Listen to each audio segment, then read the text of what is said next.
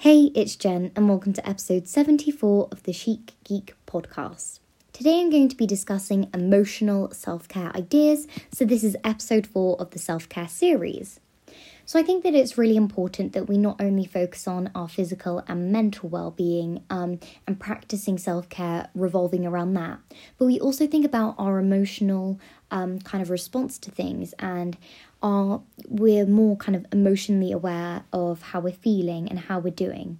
And I think this is especially important during the kind of time that we're in, that we really kind of tap into our thoughts, our feelings, and we see how we're doing. So I'm going to give you a few little ideas. I'm going to kind of really focus on some journaling things that you could do and some prompts that I think would really help your emotional well-being. So let's get straight into this podcast.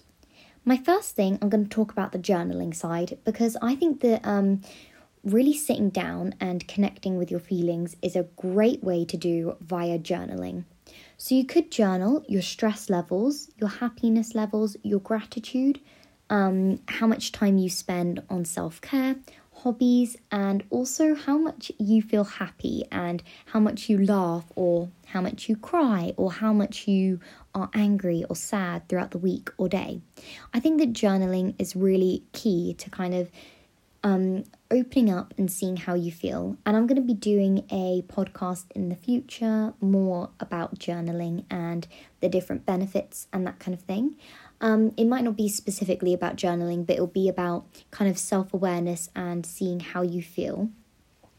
The next thing, and I'm going to move away from journaling now, but those are just a few ideas of things that you could journal about.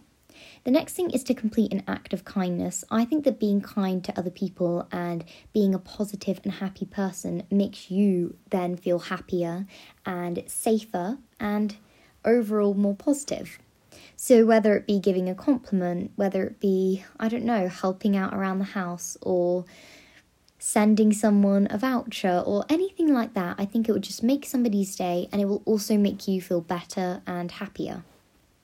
The next thing is to find a creative outlet that you enjoy.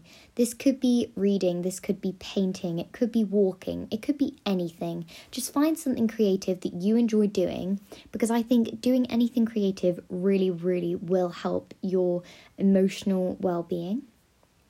The next thing is to treat yourself. I think that really taking the time to do things for yourself, and this could be self-care, but it could be other things too. It could be saying to yourself that one task doesn't matter. It could be telling yourself, I do need to kind of cut out this from my life, or I need to do this, and it could be anything. Just kind of being there for yourself to make sure that you're doing everything you can to be the happiest and best version of yourself.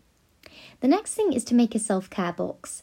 I actually have made one, and I might do a reel on my Instagram of the things that it contains. I'm not sure yet though, but I think that having a little box dedicated to some self-care supplies is really great.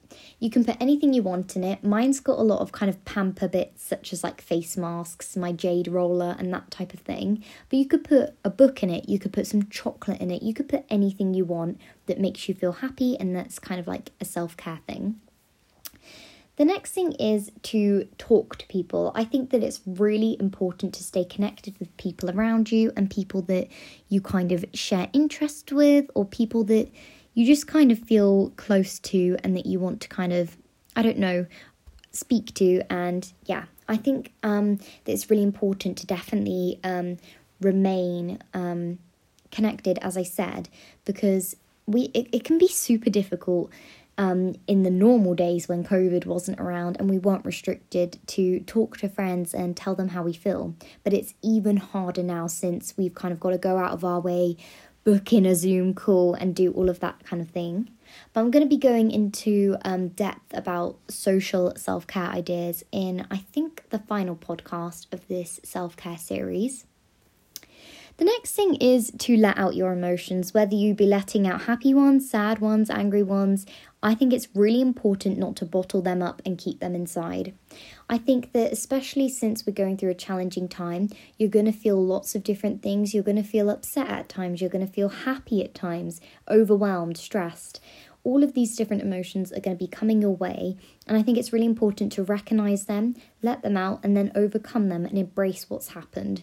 And I think that a great way to kind of get over your emotions is to just let them out, as I said, and not kind of ignore them and keep them inside. And maybe speak to somebody if you're feeling really kind of down and you're really struggling.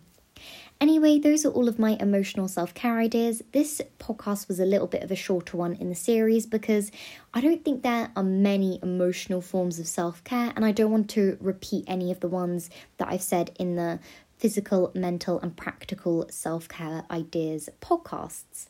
Anyway, thanks so much for listening, and I hope that you're enjoying this self-care series. I'm definitely enjoying making these podcasts, and I think they're going to be super helpful, hopefully, and provide you with some inspiration, and hopefully they'll help your well-being and your kind of positivity levels. Anyway, thanks again for listening.